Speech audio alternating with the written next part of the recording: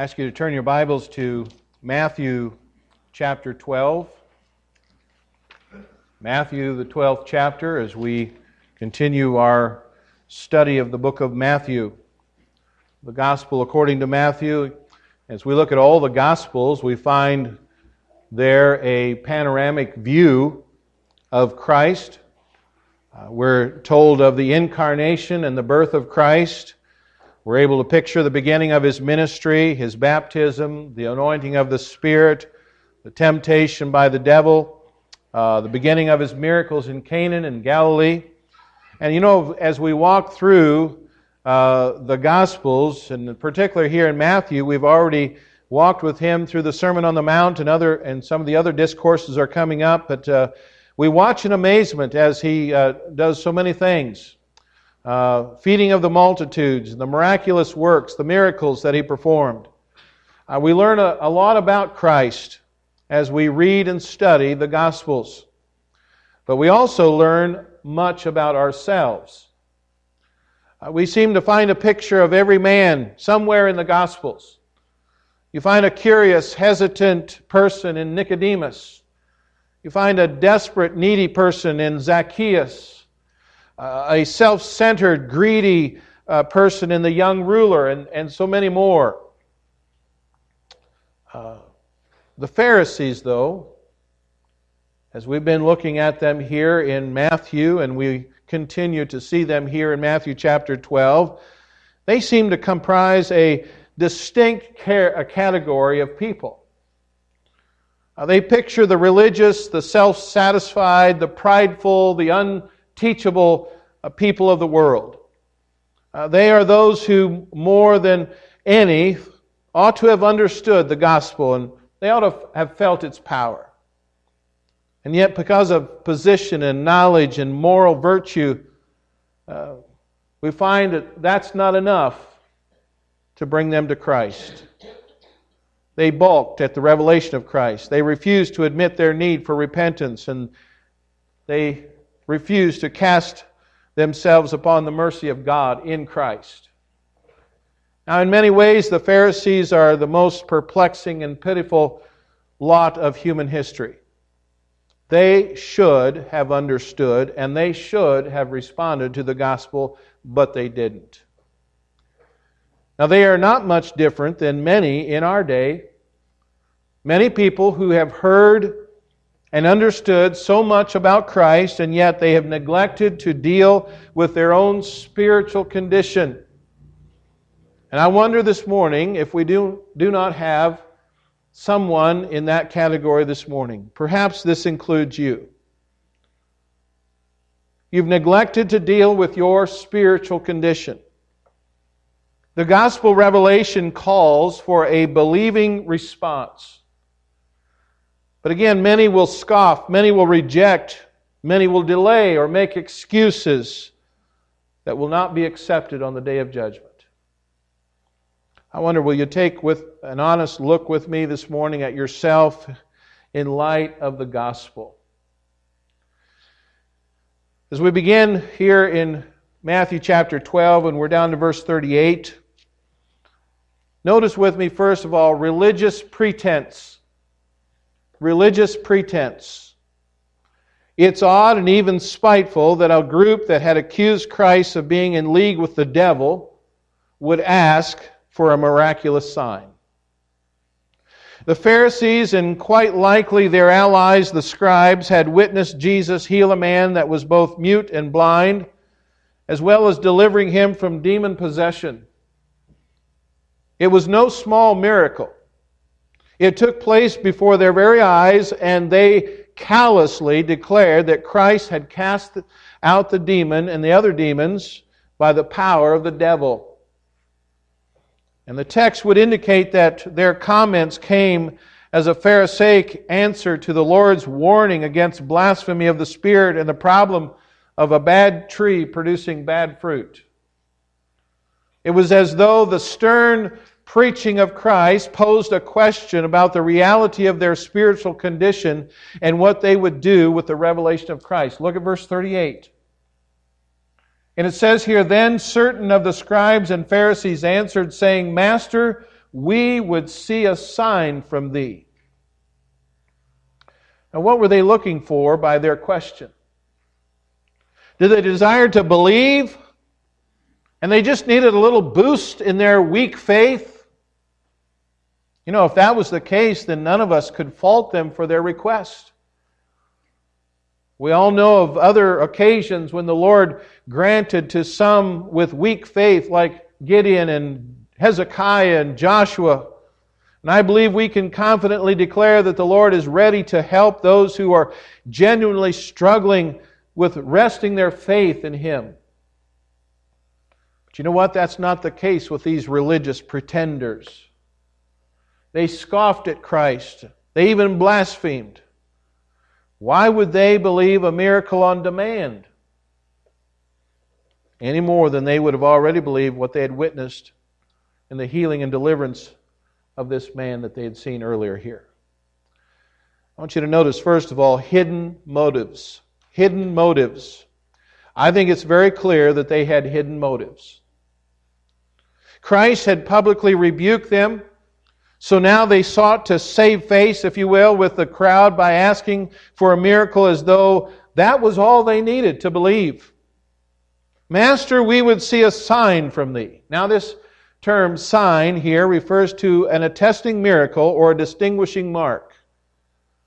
And Jesus then spoke of them seeking or craving for a sign which was more than just mere desire. Instead of a virtual demand for a sign, they expected Christ to perform for them. Look at verse 39. The first part, it says, "But he answered and said unto them, An evil and adulterous generation seeketh after a sign." These men had already witnessed in a short time more evidence of Christ as the Messiah and the Redeemer than most would ever see in their lifetime. They were well versed in the law and the prophets, and so that the connection between Christ's miracles and His teaching and the claims obviously squared with the record of the Scripture. Yet they did not believe, in spite of all they saw and heard. You know, in contrast, we find John toward the end of his life declaring in 1 John chapter 1, "That which was from the beginning, which we have heard, which we have seen with our eyes, which we have looked upon, and our hands have handled of the word of life, that which we have seen and heard declare we unto you." The Pharisees saw and they heard the very same Jesus, and yet their eyes were blind and their ears were deaf to the revelation of Christ before them. Their request of Christ, or their demand, I should say, was not because they wanted to believe, but to make a good showing before others. They were more concerned about the crowd. Their, I guess, presumed fan club, if you want to call them. They were more concerned about their fan club than they were the Son of God. Their hearts were stony. Their minds were made up. They would not believe. They simply wanted to play the religious game to impress those around them. I think about Joshua and how he struggled with the task ahead of him in leading the Israelites in the Promised Land. And the captain of the Lord's host appeared to him. Now that would have been a sure sign that the battle did not belong to Joshua, but to the Lord. We're also familiar with Gideon's fleece serving as a sign to move him toward or forward as Israel's leader in Judges chapter 6. But you know, there's a grand difference here between the Pharisees' request for a sign and that of others. Joshua and Gideon, they desired to obey. The scribes, Pharisees, they didn't have any interest in obeying Christ. One was moving in the right direction, but through weakness of the flesh, they needed encouragement. The others were bent on following their own ideas and having no mind to submit to Christ. You know, God is never obligated to give us more evidence than He's already given us to believe.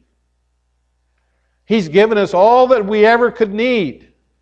Paul reminds us that men are condemned for rejecting the common revelation of creation and conscience in Romans chapter 1. And how much more are we condemned when we reject the special revelation of the gospel of Christ? And so let's move from the first century into our present day. Some among us, perhaps this morning, may scoff at what you've heard concerning Christ. You say that you need more evidence before you'll become a serious follower of Christ. You want Him to do something tangible for you, probably in the form of you're getting your own way in some particular area of your life. And so like the rich man in hell, you think that if something spectacular like that of someone coming back from the dead took place, that might just help you to believe. But you know what? Here is the real issue. If you will not believe the truth of God's Word this morning concerning the crucified and risen Son of God, then no amount of spectacular evidences will convince your stubborn heart to repent and believe. And Christ explains why. And that brings us to the second point here, and that is exposed hearts. Exposed hearts. He exposes the hearts of those prying for this miraculous sign. He goes on to say, and He answered and said unto them, an evil and adulterous generation seeketh after a sign.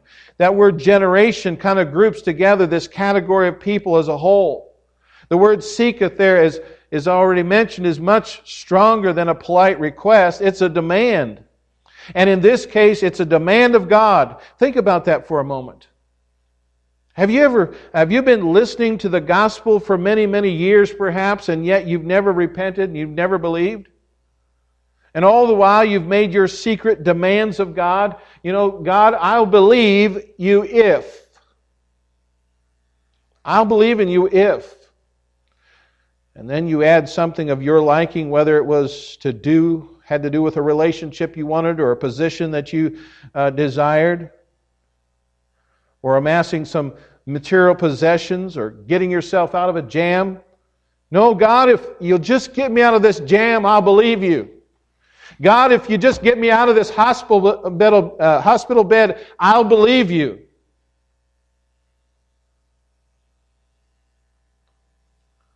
If God will do something for you, then you'll believe. Listen, God has already done far more than you and I would ever imagine or deserve. God has given you life. He's given you air to breathe. He's given you family. He's given you friends. He's given you freedom. He's given you possessions. And much more, He gave you His Son to stand between you and the wrath that you and I deserve, bearing the divine judgment for us. Be careful about bargaining with God. Jesus called those with this mindset an evil and adulterous generation. Now, evil points to moral evil. Those bent on following the path of sin and wickedness, whose God is their belly and whose real appetite is to satisfy their lust. The word adulterous there goes back to the language of Isaiah and Hosea that used the term to identify the apostasy and the idolatry of Israel. In other words, the adulterous pretend outwardly to acknowledge the Lord, but inwardly they pursue other gods in defiance of the revelation of the gospel. Their craving, their desire is for a sign to entertain them and to further their ambitions, but not to pursue truth. The focus of their lives is on the spectacular, not on centering their lives on what God would have them understand and to do.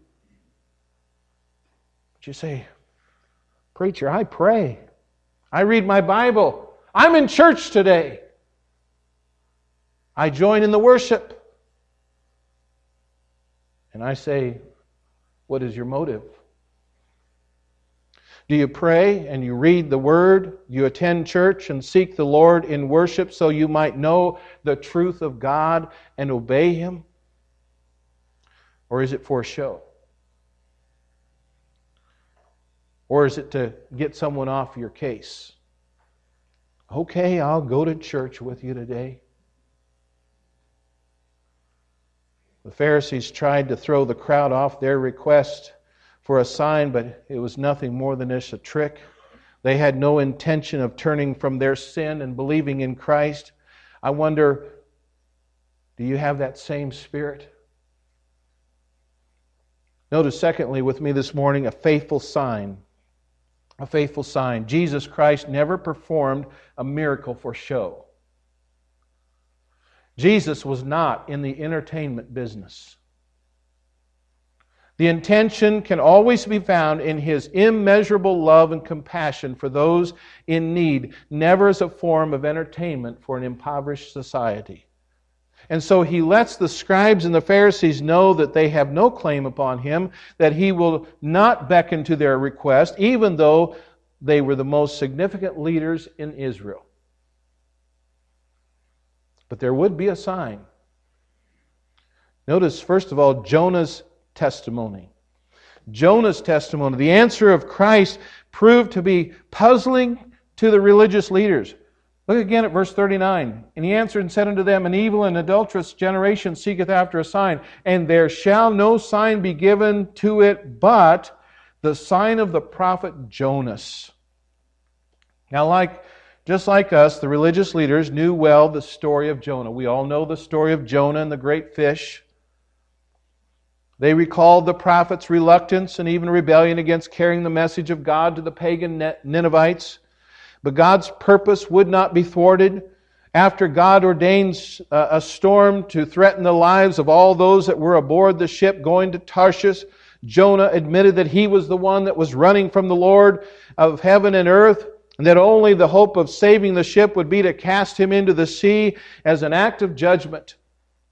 And they fearfully cast Jonah into the sea, and as he sank, the sea stopped its rage. The great fish swallowed Jonah, and for 3 days and 3 nights he agonized over his sin against God.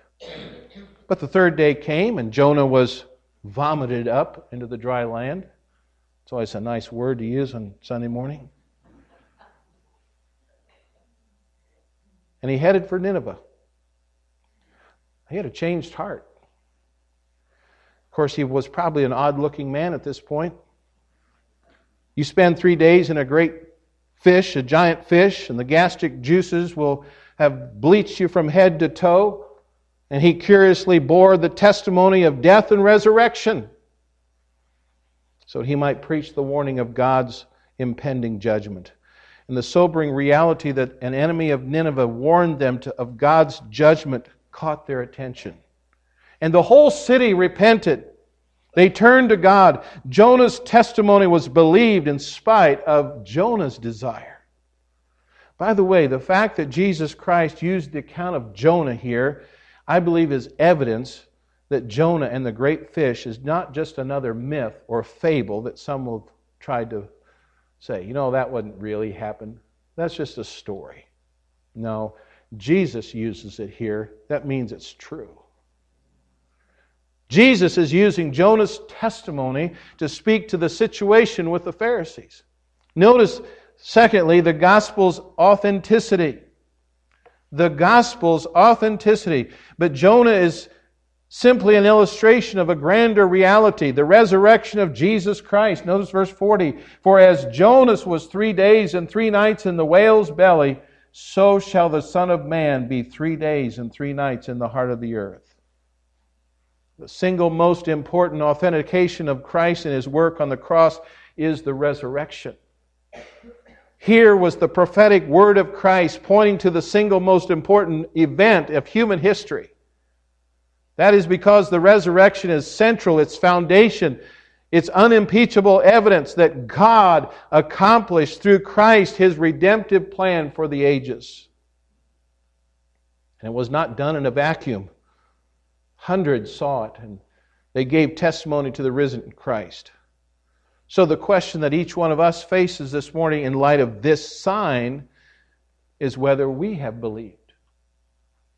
Have you really weighed the testimony of the resurrection of Jesus Christ?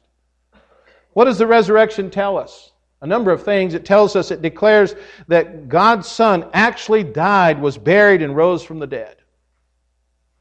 We do not actually separate the death and resurrection when we discuss them. One involves the other. The specific work of Christ on the cross and bearing God's judgment and propitiating God with reference to His wrath and judgment came first. Christ could not have been raised without first dying. So God's Son, the incarnate Lord, actually died a physical death to crush the power of death on our behalf. It declares He actually died. It declares that God accepted Christ's work on the cross. The resurrection is exclamation to what Christ did on the cross. It's a testimony to when Jesus declared, "It is finished." And so we can't add anything else to it. It declares that man's greatest fear and dread is conquered. You ask just about anybody on the street, and what the most fearful thing the thing that they fear the most probably is that they're going to die. And we will do our best many times to avoid the subject of death. In it, we have to face our mortality. We have to face our helplessness. But here we find that in the resurrection, it tells us that Christ has taken the sting out of death. It bears witness to eternal life. Jesus Christ was raised from the dead, never to die again. It is the source of hope for all the dark valleys through which you and I must pass. No doubt there are events that have happened to believers, even this past week or so, which were difficult to deal with. We think of, no doubt there were some born-again people down in Moore, Oklahoma. Some churches down there are dealing with the aftermath of that tremendous storm. I'd say that was a dark valley. Maybe you're facing a dark valley. But you know what? The resurrection gives us hope. It tells us that the ultimate triumph beyond the dark valleys that we face can be the joy that we have in Christ. I wonder, have you responded to the gospel testimony of the resurrection? If Christ was not raised from the dead, then you have no reason to believe in Christ. But if the resurrection is true, then the most foolish thing in the world is to turn away from it. Perhaps you remember the time when you heard the gospel and you repented of your sins and you believed in Christ. Perhaps as you've given your salvation testimony, you do so with an obvious emotion in your voice. You can't help but tear up, perhaps, as you think about how Christ gave His life for you. The power of the gospel testimony that Christ died and rose from the dead on our behalf found a lodging place in your life forever. Perhaps here this morning, though, and you've never repented of sin. You've never fully trusted Jesus Christ. You would not be able to give such a testimony. Is your testimony a genuine account of how you were saved, or is it just a story of a religious experience? Have you really listened and heeded the gospel? The third and final point here is certain judgment. Certain judgment. Divine judgment is inevitable for the human race. Because for those who have put their trust in Jesus Christ, judgment was satisfied at the cross and in the resurrection. But for those that have heard the gospel and have had some measure of light, and yet they have not repented, judgment is even more intense. Notice, first of all, ironic condemnation. The Pharisees were very proud of their heritage. And they were scornful of the Gentiles. And so Christ's warning would have been especially searing to think that Gentiles would testify against these religious leaders in the day of judgment. This is an ironic condemnation. Notice verse 41. The men of Nineveh shall rise in judgment with this generation and shall condemn it because they repented at the preaching of Jonas, and behold, a greater than Jonas is here. These Gentile pagans stand as a testimony against Pharisaical unbelief. What irony. Gentile pagans that repented, condemned by their testimony, the most religious people of Israel that refused to believe. Consider that the men of Nineveh were thoroughly pagan. They were idolatrous. They were worshipers of Asher, the creator god, their creator god. They practiced superstitions and magical rites in their religious beliefs. Because they were warriors, they were known for their cruelty and their wickedness. They were without any teaching of Holy Scripture. They had no prophets of the true God, and yet they saw Jonah's testimony, they heard his message, and they repented of their sins. Christ explains that that will bear witness against this generation, since they had much less light, and yet they believed. I wonder, will anyone testify against you in the day of judgment? Will anyone testify because you refuse to repent of your sins and turn to Christ, though having great gospel light? Will it be the illiterate tribesmen that lives in the primitive conditions, and yet when the gospel is explained to them, they believe? Or even though he heard only the simple stories, he believed? Will it be the avowed atheist that was smitten by God's truth in Christ and he repented? Will it be the man on death row that heard a simple message, gospel message, and believed before entering into the gas chamber? How many primitive tribes, impoverished villages, and illiterates will testify against those in America who have seen and have heard and experienced so much concerning Christ, and yet they have not repented and believed in Him?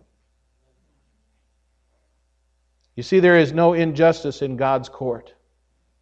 All the evidence will be ordered against us to show conclusively the many opportunities we've had to hear and to believe, and yet out of the folly of our own rebellion, we turned away from Christ. Will that be you on Judgment Day? I trust not. In fact, I beg not, as I urge you to give heed to Christ and the gospel even now.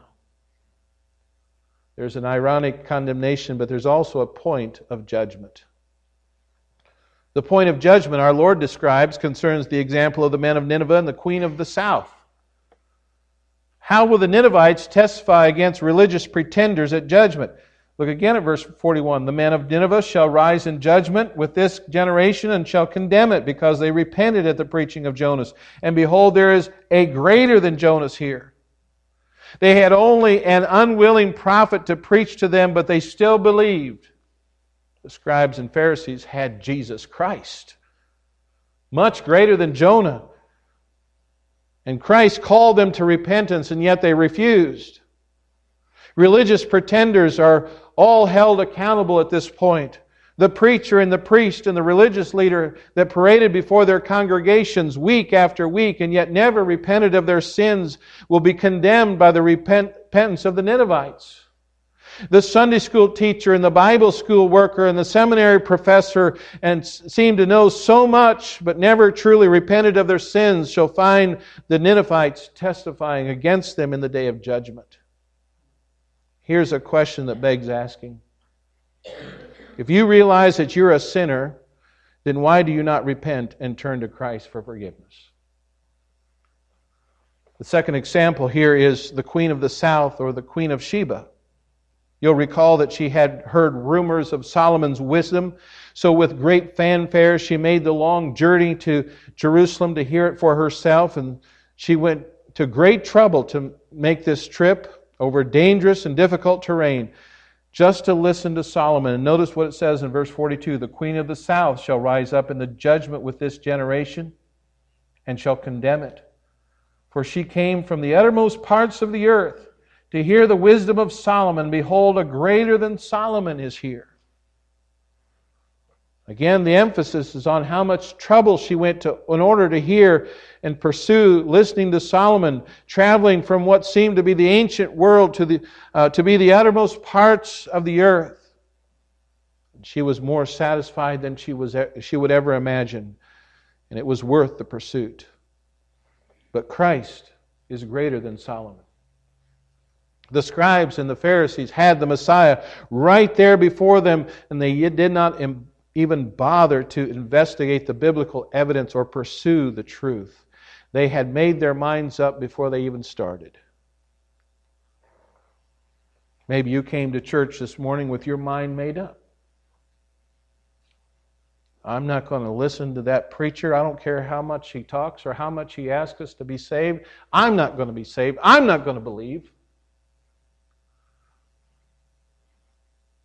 You don't want to know the truth, so you're willing to go through life presuming everything's okay.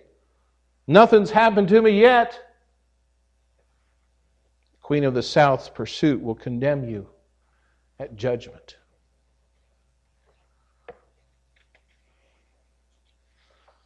This passage is a serious warning for all who would presume upon their spiritual lives and eternity. There's no middle ground this morning. You either repent or you presume upon God's kindness in Christ. The sign of Jonah this morning calls you to trust in Christ. As I was preparing this message this week, I couldn't help but think of a testimony that one of the men shared with us. Some of us went and played in the Camp Chautauqua Golf Scramble this past Monday. And we had a time of awards and time of fellowship after we played, and one of the men asked to share his testimony. And he listed all the things that he'd been involved in the past 30 years in his church. He went down a long list, and I thought to myself, what is this, a testimony or a bragamony? You know, he's done all these things. And then he read the passage in Matthew 7, verse 22 and 23, which says, "Many will say to me in that day, Lord, Lord, have we not prophesied in thy name?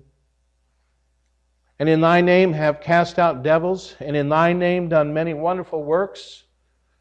And then will I profess unto them, I never knew you. Depart from me, ye that work iniquity." So I listened to this man and how he came to realization that he is not saved. Although he was a choir member, a Sunday school teacher, he did all kinds of things. He helped build and work and repair his church for 30 years.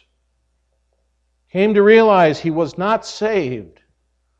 How the Lord worked in his heart, brought him to trust Christ in very recent months here. And I thought, that's possible in many, many churches today, including this church. I wonder this morning if there's someone here today who's been religious, but you're still lost. The sign of Jonah calls you to trust Christ. Won't you come to Him today?